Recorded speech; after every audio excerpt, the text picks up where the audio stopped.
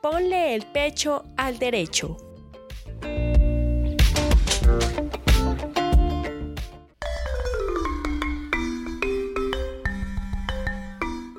Hola a todos, bienvenidos a nuestro 10º capítulo del podcast Ponle el pecho al derecho. El día de hoy vamos a estar tratando un tema pues que ha venido generando pues mucha inquietud y que se ha disparado pues a partir del tema de pandemia.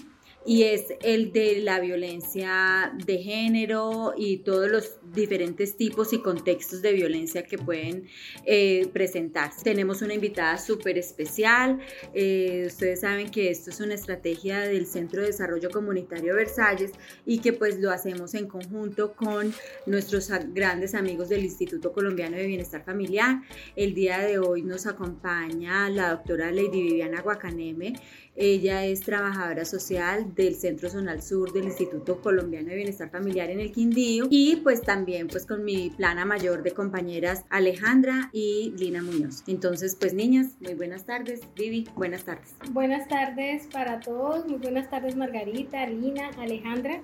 Lo primero pues es agradecerles la oportunidad de poder participar en este espacio, que considero que es un espacio muy significativo que ha abierto la entidad administradora Versalles, pues porque es un escenario que nos permite, digamos, llegar con una información muy pertinente a las familias usuarias, pero que también se ha abierto espacio en otros sectores poblacionales y que habla de temas y contenidos muy importantes, y pues es un ejercicio que realmente sí vale la pena resaltar que ha hecho este año la entidad administradora. Muchas gracias, ¿no? Pues y por eso es que estamos hoy contigo, pues para que de pronto, saliéndonos un poquito del contexto pues de alimentación, tratar otro tema que es súper importante. Pero sí, ¿no? Ante todo, pues incluyéndolos a nuestros niños que son como los beneficiarios ahí que nosotros de alguna u otra manera queremos guiarlos en los diferentes temas, y pues en este tema venimos con un tema muy diferente, pero que puede ir incluido en todos estos temas que hemos tratado alrededor de todos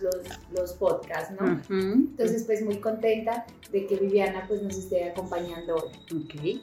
Buenas para todos, de nuevo acá, como ya lo dijeron las compañeras, muy importante el tema que vamos a trabajar hoy, de importancia no solo para nosotras como mujeres, sino para todas las familias, porque es un tema en el que debemos conocer todos los integrantes de la familia.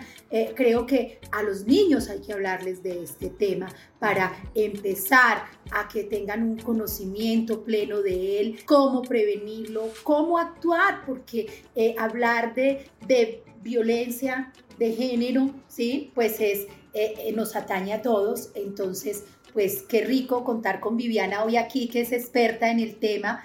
Entonces, bueno, Vivi, un gusto poder compartir contigo acá.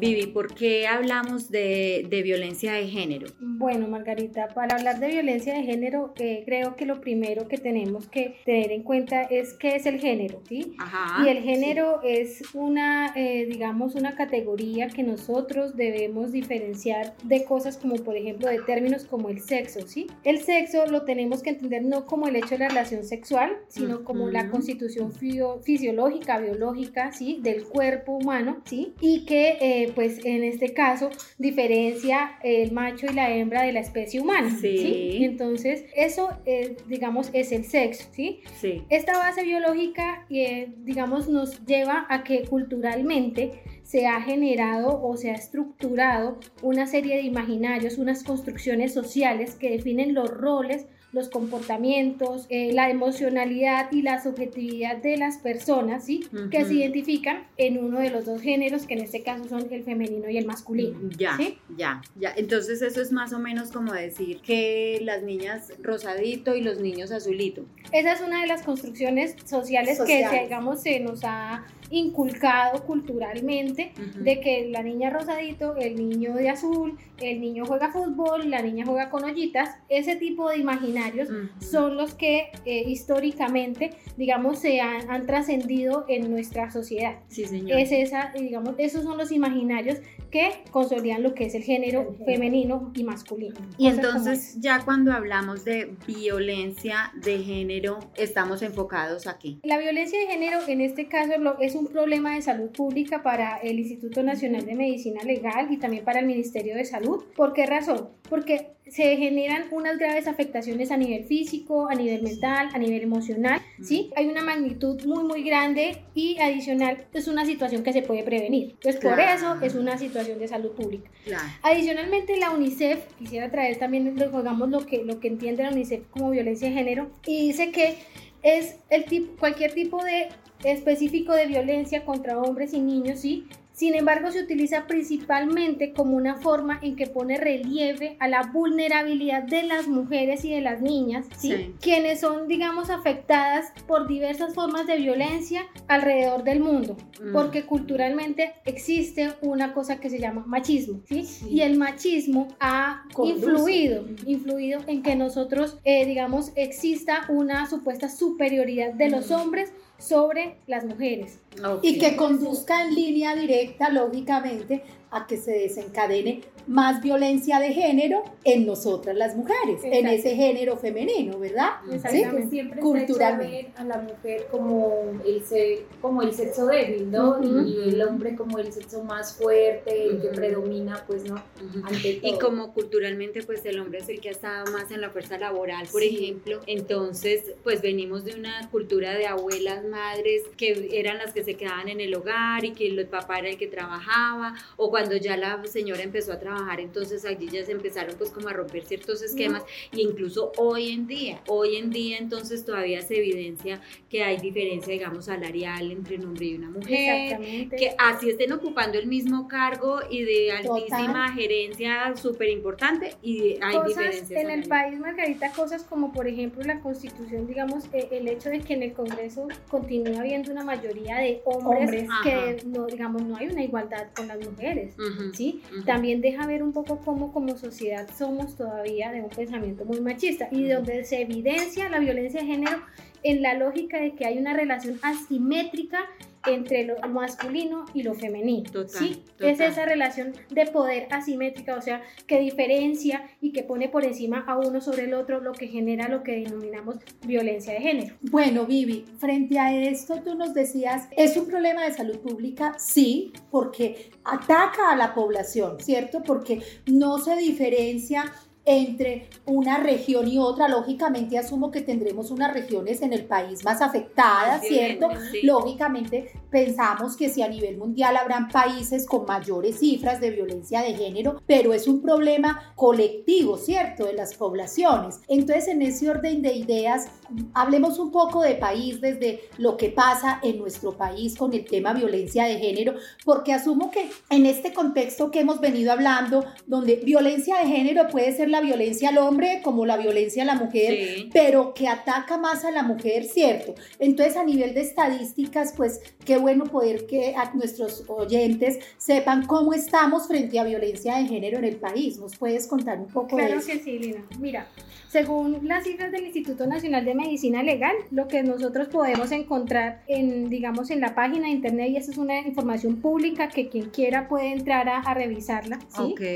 Entonces dice que para el año 2020, este año, por ejemplo, las situaciones de violencia intrafamiliar, ¿sí?, han afectado a 30.540 mujeres, ¿sí?, esto con corte a octubre, mientras que ha afectado a 9.066 hombres. La diferencia es abismal, la diferencia es de 21.000 personas más que los hombres, o sea, ahí es donde, exacto. Ahora, por ejemplo, en cuanto a exámenes médico-legales por situaciones o por presuntos delitos sexuales, vemos que los hombres son afectados en una cifra de 2.100 12.190 personas, ¿sí? Y las mujeres son 12.850 las que, digamos, han accedido a exámenes de este tipo. Ya. Lo que nos da cuenta de que es una realidad muy, digamos, muy certera de que sí existe violencia de género, de que efectivamente las mujeres estamos en una desventaja muy grande y que estamos siendo afectadas por diferentes formas de violencia. En este caso vemos violencia intrafamiliar y violencia sexual, ¿sí? Y que es evidente que estamos en una absoluta desventaja. Uno diría, imagínate aquí tirando yo un poco de calculadora, no de números, sino de porcentaje, diríamos que del total de violencia de género reportada entonces en el 2020, solo una cuarta parte es para hombres y el resto o sea, el 77% es de mujeres, casos para mujeres. Eso es muy significativo, ¿no? Bueno, pero además es que aquí hay que tener en cuenta un concepto muy importante. Estas cifras son lo registrado por las instituciones que hacen seguimiento a este tipo de casos. Yo quiero contarle un poquito a los oyentes, este año pues por la situación de pandemia, nuestra atención ha sido remota, pues como lo hemos comentado en otros capítulos, y pues esto ha implicado que nuestros agentes educativos tengan un contacto telefónico permanente con nuestros usuarios de las modalidades de primera infancia. ¿Qué ha permitido eso? Que conozcamos de muy primera mano situaciones que de pronto antes no evidenciábamos porque solamente pues estábamos en un encuentro semanal y tal,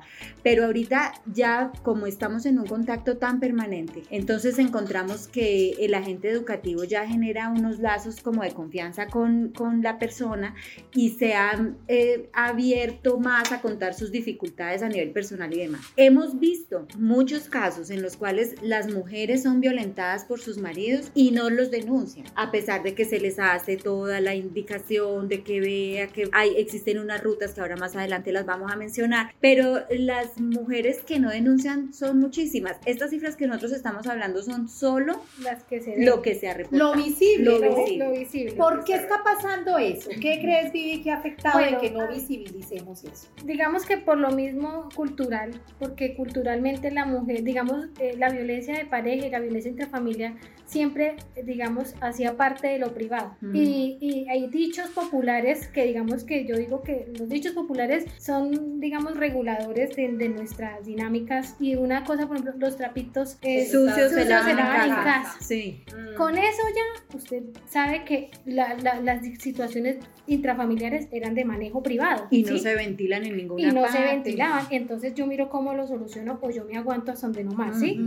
Hasta dónde me voy a aguantar. Y digamos que ahorita más adelante quiero como revisar unas cifras allí. Y es que, por ejemplo, aquí tengo una cifra de violencia de pareja específicamente. Y en violencia de pareja lo que vemos es que son 22.151 mujeres las afectadas y 3.455 hombres.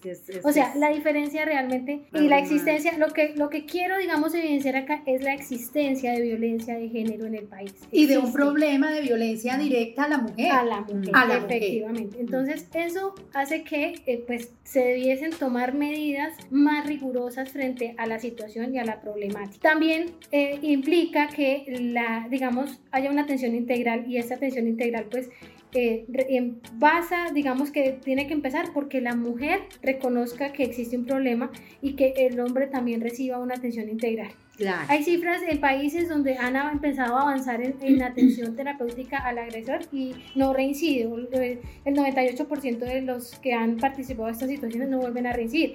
¿Qué tenemos en Colombia? Que la reincidencia es muy alta y las situaciones de feminicidio se están incrementando, digamos que en un alto porcentaje. Tristemente. Entonces digamos que esa es una realidad que vivimos en el país y que no podemos ocultar. Bueno, entonces ya de pronto pues sería muy bueno hacer como una revisión de los diferentes tipos de violencia que hay, porque pues uno habla de violencia, entonces se imaginará pues que es el golpe, ¿cierto? Y no hay tal, o sea, existe violencia económica, sexual, psicológica, física. Entonces si nos puedes dar de pronto como una revisioncita de estos temas para que nuestros oyentes sepan diferenciar unas de otras. Ponle el pecho al derecho. Esa diferenciación parte de una ley que es la ley 1257 del 2008, Sí. que es la ley en la que se habla de prevención, sanción de formas de violencia y discriminación contra las mujeres, ¿sí? En esta ley digamos que ya se empieza a hablar de esta clasificación de las violencias, ¿sí? Entonces hay 3 tipos grandes, que es la violencia generada según sus características, que viene a ser la psicológica, la sexual, la física, donde está incluida la violencia por ataques de agentes químicos o de ácido, Claro. ¿sí? Y la violencia económica, ¿sí? Según las características de la víctima, esa es la otra, digamos, grupo de clasificación, ¿sí? Que es ya sea por sexo, orientación sexual, identidad de género, edad, pertenencia étnica y condiciones de vulnerabilidad. Y es que a nivel socioeconómico, digamos, el hecho de entre más bajo nivel socioeconómico, las situaciones de violencia se incrementan, y es una realidad que no podemos. No quiere decir que digamos, donde En otros niveles en los no lo niveles haya. donde de pronto hay una buena situación socioeconómica no haya violencia, eso sería una gran mentira. Sin embargo, sí hay que decir que donde hay menos, digamos, facilidades socioeconómicas, pues la violencia aumenta, y es que obviamente las situaciones estresoras que viven las familias son mucho mayores. Exactamente. Bueno, otra cosa es que digamos el otro gran grupo de clasificación es el ámbito de ocurrencia, Sí. que es la familiar convivencia, la familia que no convive, ¿sí? Porque también existe, digamos, esas familias donde están separados y llega el señor o llega la señora, porque pues puede ser ambos casos, a agredir ya sea física, verbal o psicológicamente a la persona, y eso también es violencia. Ya te ¿Sí? Sí. De pareja y de expareja, en el ámbito de la amistad también se da violencia de género, ¿cierto? En el ámbito comunitario, en el ámbito de la salud también se da mucha violencia de género, Sí. y ahí digamos que entra todo también un poco toda esta situación de la violencia obstétrica que las mujeres vivencian de una manera brutal.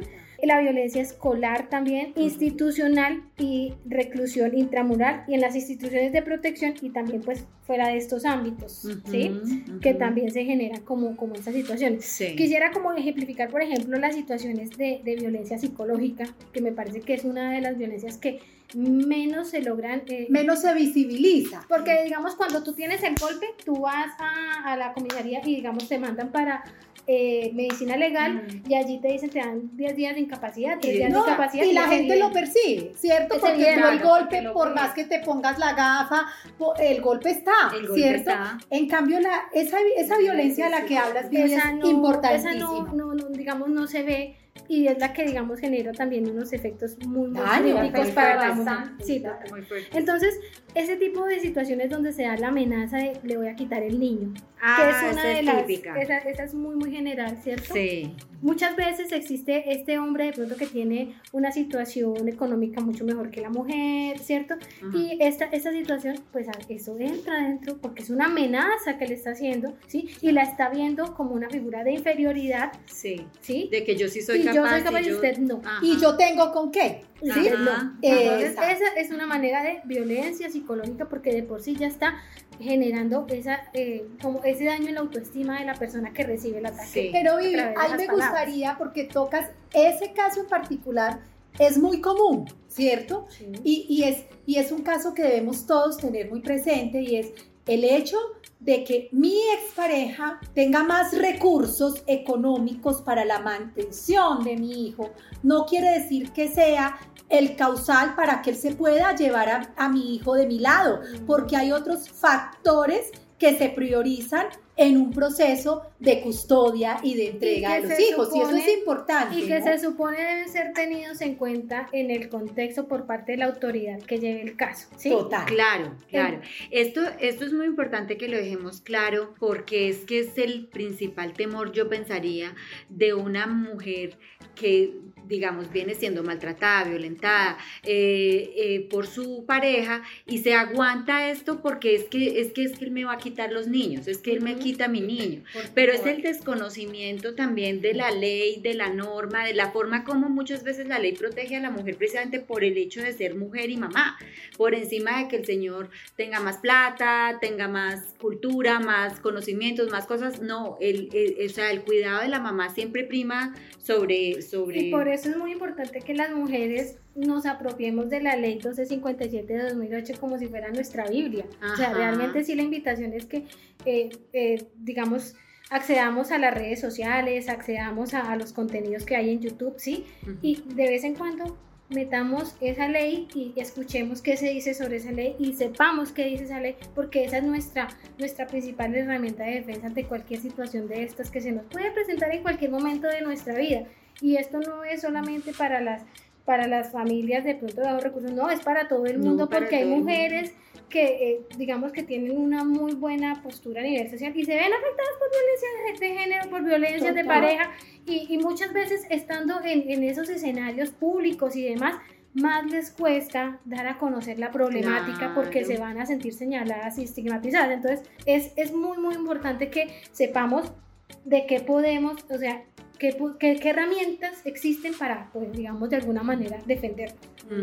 Importantísimo, ¿no? Yo veía por aquí que tú también, pues, de una manera muy, muy comedida con nosotras que no manejamos tanto el tema, nos hiciste, pues, como una recopilación de otras leyes. Hablabas, pues, de lo importante que es la 1257, pero veo que hay una cantidad, o sea, está la 1146. Y créeme, Margarita, que mencioné algunas, hay un observatorio nacional de las violencias de género, y donde ustedes pueden acceder a esta información y está toda completa. Yo saqué unas porque entiendo que pues el espacio es corto y el tiempo que tenemos es corto, entonces pero hablemos como de las más importantes. Bueno, entonces la primera, que fue la que ya mencioné, que es la 12, esa es la Biblia, pues, que nos la vamos a aprender, la 1257. Está también la 1146 de 2007, que habla de las normas para la prevención de violencia sexual y la atención integral de los niños, niñas y adolescentes abusados sexualmente. Sí.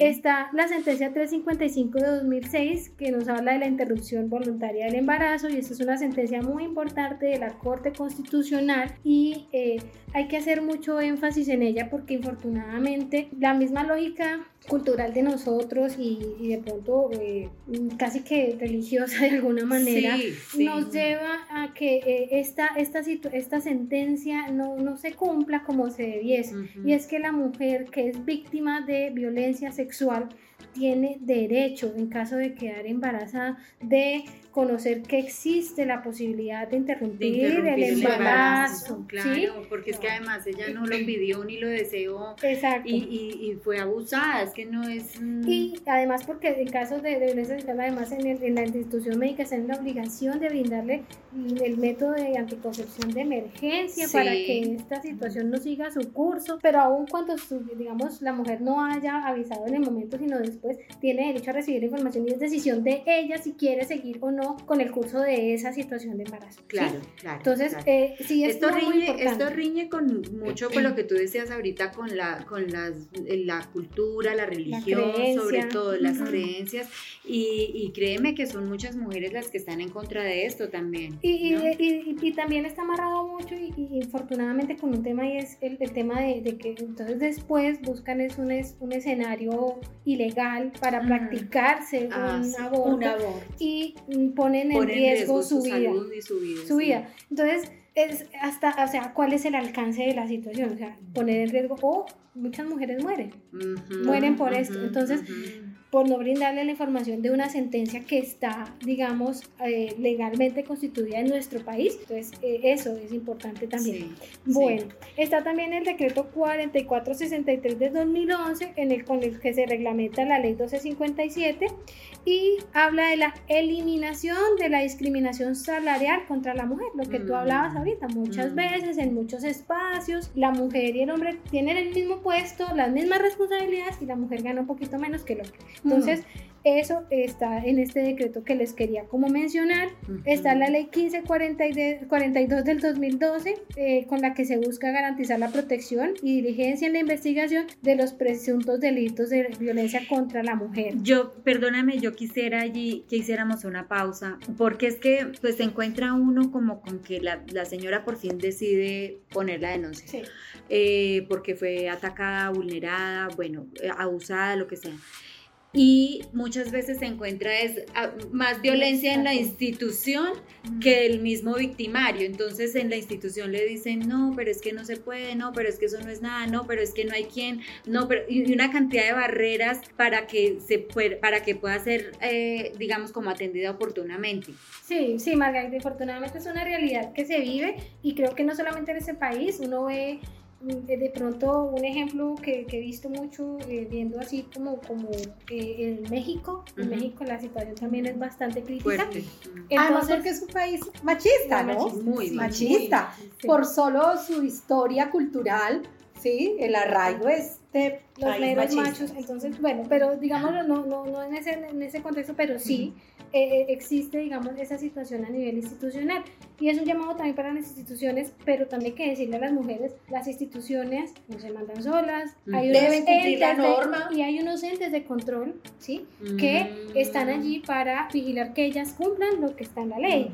Entonces, cuando ocurren esas situaciones, ellas tienen la posibilidad de ir a la procuraduría, ¿sí? Ir a la personería que hace las veces de Ministerio Público, a decir, me pasó esto en esa institución para que pongan el ojo allí, ¿sí? Porque realmente son situaciones que se presentan y pues uno quisiera que no fuese así, pero pasa y pasa mucho. Entonces sí es importante que sepan de pronto que existe quien regula, quién regula, quién regula y quién está como para vigilar esas situaciones. Otra ley de las que les quería hablar era de la 1639, en la que se aumentan las penas para los atacantes de ácido y agentes químicos, que es una de las formas de violencia más que a mí me parece, y que dan cuenta más de ese machismo y ese arraigo de que la mujer es pertenencia y si no es para mí, que no sea para nadie. Y entonces y pues celebro que exista una ley, celebro que la exista, pero también qué triste que tengamos que tener una ley específicamente para este tipo de ataques. O sea, es que es porque se dan con mucha regularidad, han incrementado, ¿no? Muchísimo. Han incrementado. Creo que sí, digamos que los medios también juegan un punto allí, pues porque eso hacen de esto todo un... Claro, y creo que también también.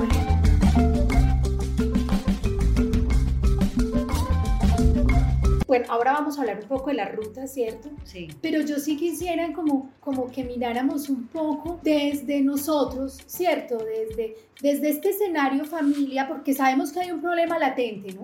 Hay un problema que nos ataca a toda la población, que en algún momento podremos ser objeto de este problema, ¿cierto? No nos exime, ¿sí? El hecho ya de ser mujeres, ¿sí? Estamos en esa lista de candidatas potenciales a sufrir en algún momento de violencia. Sí. Entonces, ¿de qué manera, Vivi, qué estrategias se pueden movilizar, ¿cierto? Que podamos llevar a reducir esta problemática de violencia de género, como pensando en familia, como pensando en el granito de arena, no pensemos en grande. No pensemos, es que este es un problema del Estado, o es peor aún, es un problema del gobierno que no hace nada, pero a veces el problema es de casa, ¿cierto? Entonces, ¿qué podríamos hacer desde casa para empezar a reducir ese problema, a evitarlo? Lo primero es reconocer, identificar cuándo se está presentando una situación de violencia en el hogar, digamos, porque si no reconocemos que existe una situación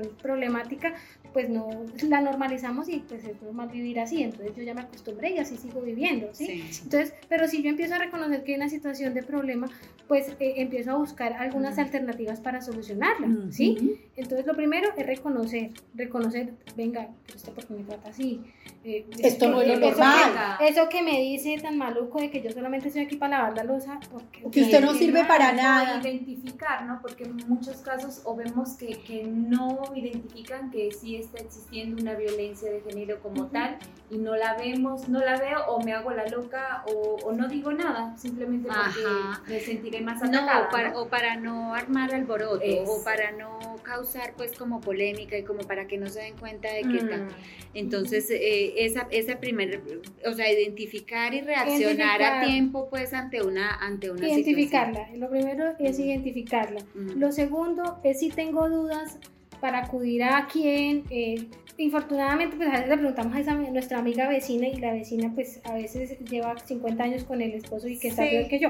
Entonces no es que no le podamos acudir al amigo, ¿sí? Pero pues, ¿por qué no acudir más bien a una institución? O, por ejemplo, yo les traía aquí el dato de la línea 151, que es la línea de apoyo. Sí, que la Consejería para la Equidad de Género de la Presidencia tiene para que orienten a la mujer en el qué hacer, en cómo actuar. ¿sí? 151. 151, además de que le brindan orientación psicosocial. Entonces es una línea que se ha creado con este objetivo, ¿sí? Entonces, si yo no quiero preguntar, además porque de pronto me da pena decirle que es que este me está jaloneando, sí. entonces pues si no quiero salir a dar la cara, pues por una línea más fácil, ¿no? Es como lo estamos haciendo hoy en día.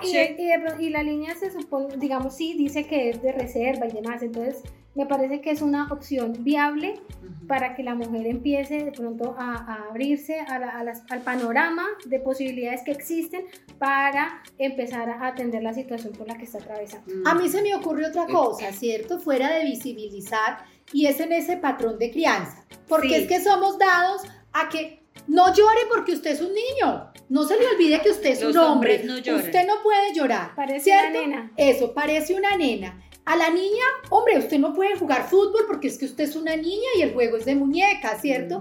Lo que hablabas tú ahora, Margarita, es que te tienes que vestir de rosado y si tú eres niño no te vas a poder poner nunca un rosadito. Y son esos como esquemas, o tiene que lavar la loza la niña porque los hombres no lavan loza, o no barren, ¿cierto? O no cocina. El del mandado es el niño, porque él es el de la plata y el hombre, ¿cierto? Que manda. Y pienso que esas estructuras sí las hemos venido rompiendo, pero las tenemos que seguir rompiendo mucho más, porque si estamos hablando de esta igualdad de capacidad, ¿cierto? De hacer cosas, pues también es la igualdad de movilizar que todos debemos ser tratados con el mismo respeto, indistintamente si es hombre, si es mujer, y todos tenemos las mismas posibilidades de hacer y poder hacer las cosas que queremos, ¿no? Efectivamente, en algún momento, en algún espacio de formación en el que yo estaba, alguien decía que existe el machismo porque pues las mujeres son machistas. Sí, es que eso era algo que yo quería, perdóname allí, y sobre todo pues desde casa, como acá tratamos de orientar a padres y padres todo el tiempo, desde la casa cómo nosotros podemos evitar este tipo como de estereotipos. Entonces la mamá que es mamá de hombres, como aquí mi amiga, entonces que le enseña a los hombres a que no sean así con las mujeres, o sea, que sean igualitarios, que las traten con muchísimo respeto, que sea una cosa de muchísima altura sus relaciones con las mujeres, y no, bueno, mijito, y entonces, ¿y usted cuántas viejas más va a conseguir? Y usted, o sea, si no, o sea, que novias, sí, y también el tema, por ejemplo, que de pronto se ha, digamos, generalizado el tema de los piropos, que es una de las cosas que más inseguridad nos genera a nosotras las mujeres en la calle, y uno digamos, sabe que por un sector está alguno y uno ya evita pasar por ahí, porque no es que digamos, puedan utilizar un lenguaje malo, pero es que nadie está pidiendo eso, ninguna mujer está pidiendo eso, entonces es para que los hombres también se sitúen pónganse en los zapatos del otro. ¿A usted le gustaría que todo el tiempo le estuvieran diciendo cosas? No, y además ¿cierto que no? Es que son muy subidos de tono, ya son... Independientemente de que sean subidos o no, es el tema de que uno no está necesitando de eso, o sea, ¿para qué le molestan la vida? ¿Sí? Es así de sencillo. Entonces... Es ese tipo de cosas en las que nosotros las mujeres tenemos que entrar a sensibilizar a nuestros niños, ¿sí? ¿Sí? De cuáles son los tipos de relaciones y de interacciones que debiesen existir entre hombres y mujeres. ¿Sí? El respeto, sobre todo. El respeto en la igualdad. En la igualdad. Es esa la lógica en la que nosotros tenemos que entrar a caminar, y no es un proceso fácil. Creo que ya hemos avanzado mucho, porque pues sí, hace unos 50 años, pero nos falta muchísimo.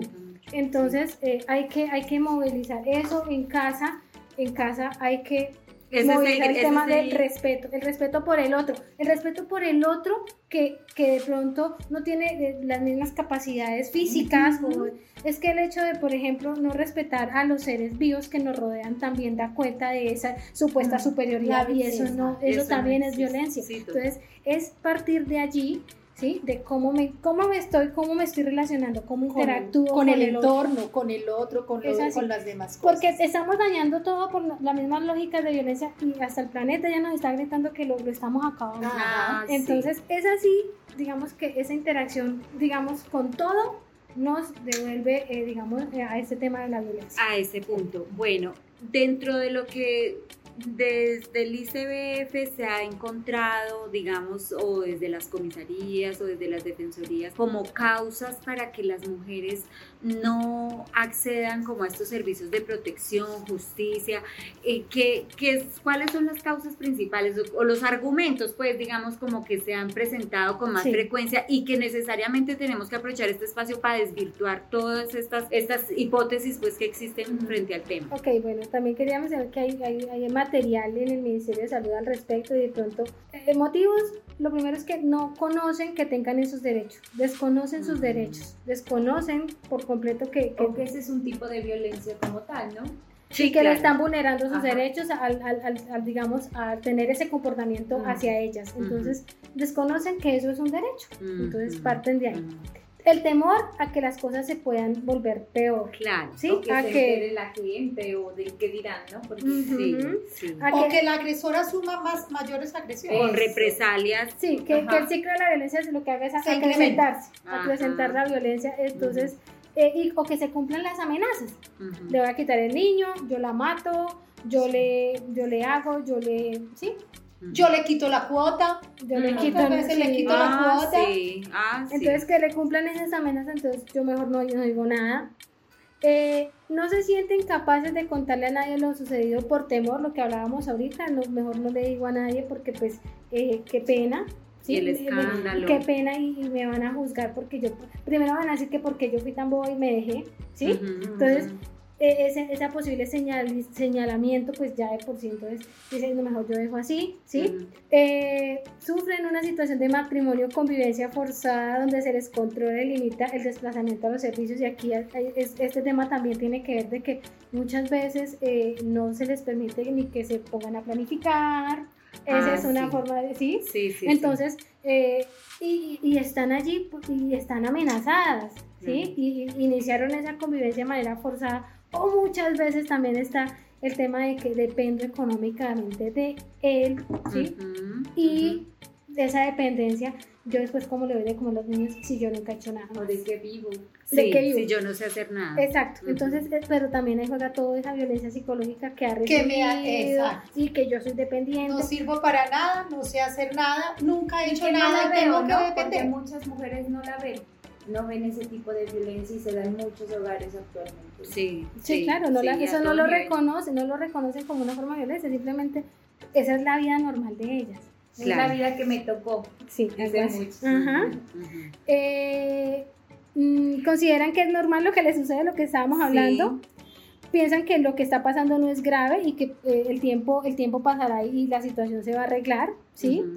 Creen que la pareja va a cambiar y que si ella lo acusa o se va, lo que hace es lo voy a perder. Lo va a perder y él ya estaba empezando a cambiar. Y entonces, preciso cuando ella estaba, óyeme, y esto es bien frecuente, porque es que además existe como un imaginario en las mujeres, y es que como nosotras tenemos pues nuestro tema de maternidad, entonces nosotros sentimos como la necesidad de estar educando y de que tenemos la capacidad de cambiar al otro. Entonces, el que es borracho, no, conmigo no va a ser borracho. El que es infiel, no, conmigo no. Es que yo sí lo voy a cambiar, es que yo sí lo voy a regenerar. Y si de pronto se le fue la mano conmigo, no, es que yo misma me voy a encargar de que él, ¿sí? Exponiéndose a sus hijos y al ambiente familiar, pues a una situación aún peor. Sí, aquí quisiera traer una reflexión que quería dejarla para el final, pero me parece oportuno mencionarla ahorita, Margarita, ya que hablamos de esto, de que la persona va a cambiar. Y es que el Instituto Nacional de Medicina Legal hizo un estudio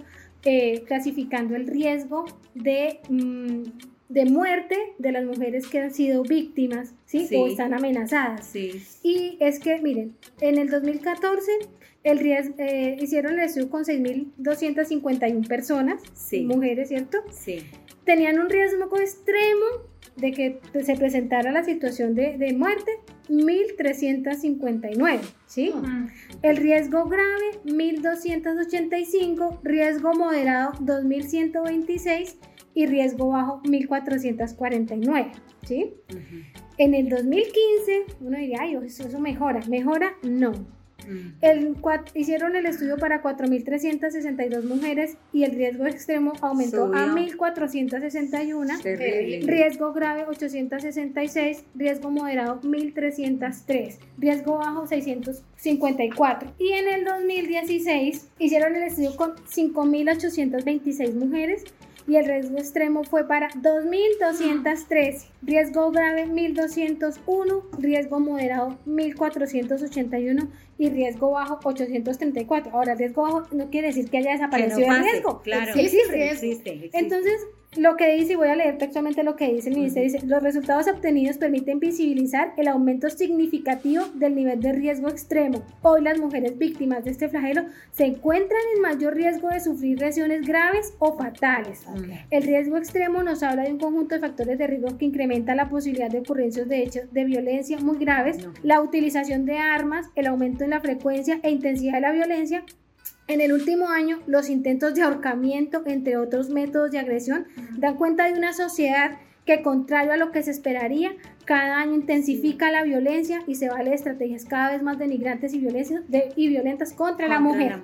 Entonces, a lo que vamos es cuando yo le doy cabida a que empiece la amenaza y yo no, de alguna manera no tomo la decisión de frenarla, una postura firme, ¿no? frente a que tengo que tomar alguna medida para evitarla.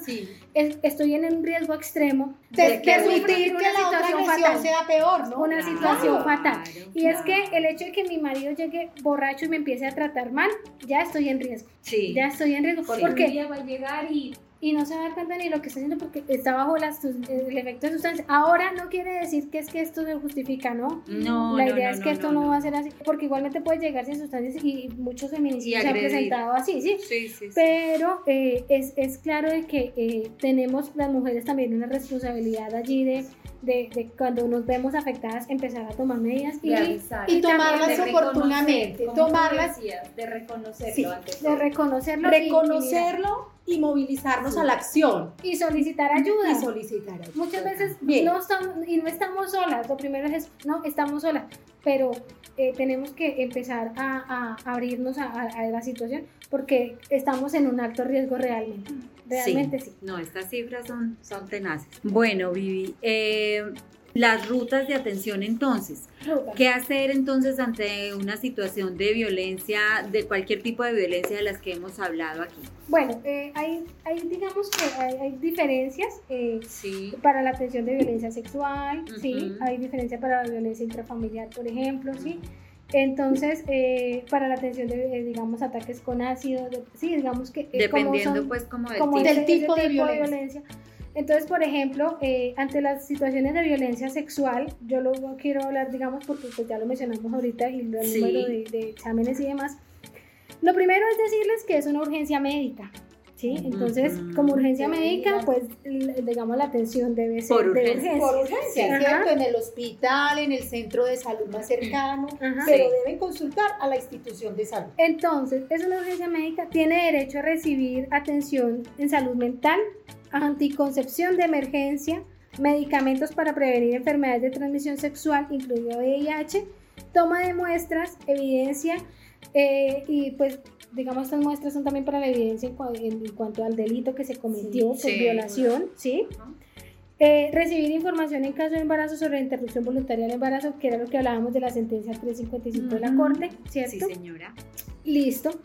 La protección necesaria evitando la impunidad, y para ello pueden acudir a cualquiera de estas instituciones, al CAIBAS, cuando son niños, niñas y adolescentes al ICBF, cuando están en el marco de la violencia de la familia, a las comisarías de familia, porque es que el que me puede abusar puede ser mi primo o puede ser mi propio esposo, ¿cierto? La fiscalía, la policía judicial, las unidades de reacción inmediata, la estación de policía, el CTI, digamos, son entidades a las que podemos acudir para iniciar todo el tema del proceso que evita la impunidad del delito que se cometió. Sí. O sea que tienen que consultar en dos escenarios, ¿cierto?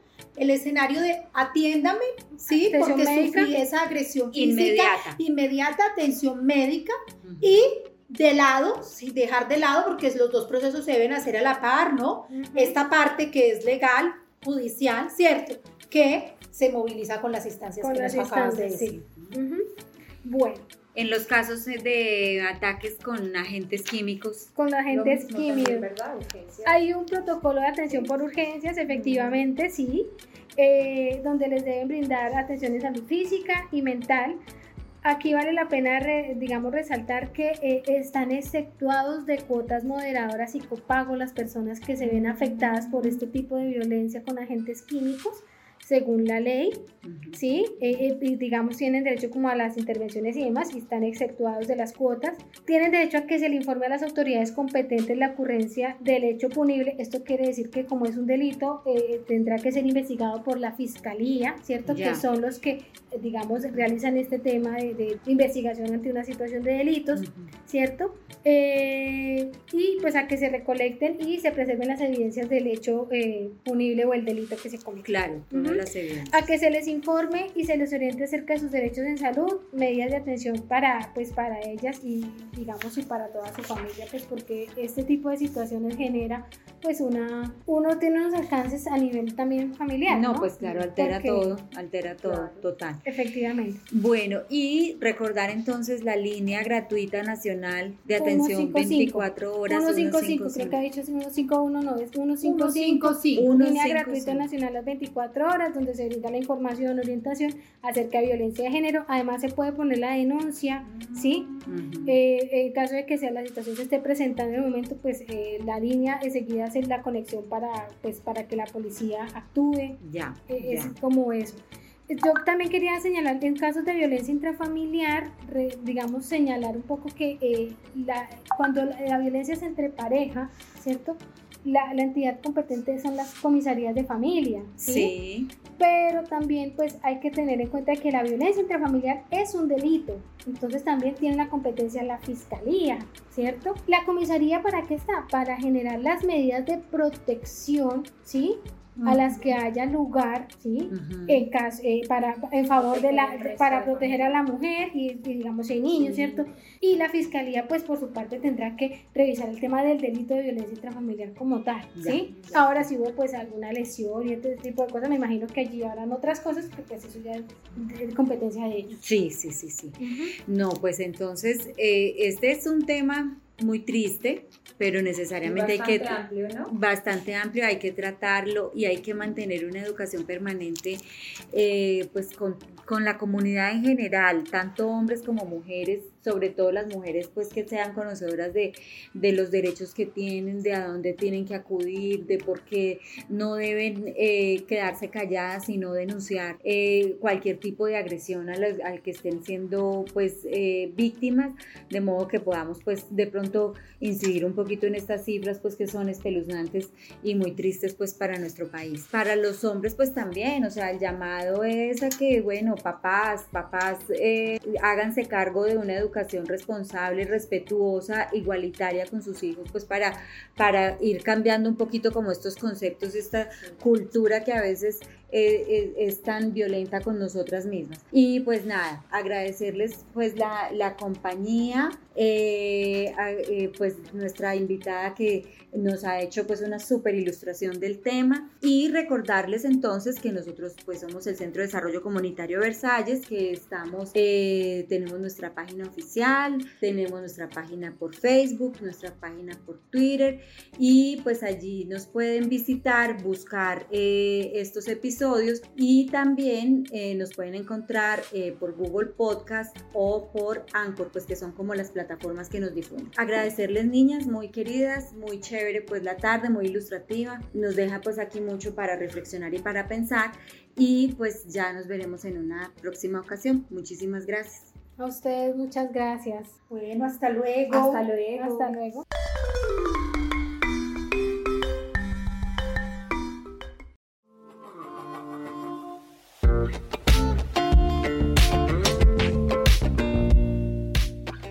Ponle el pecho al derecho.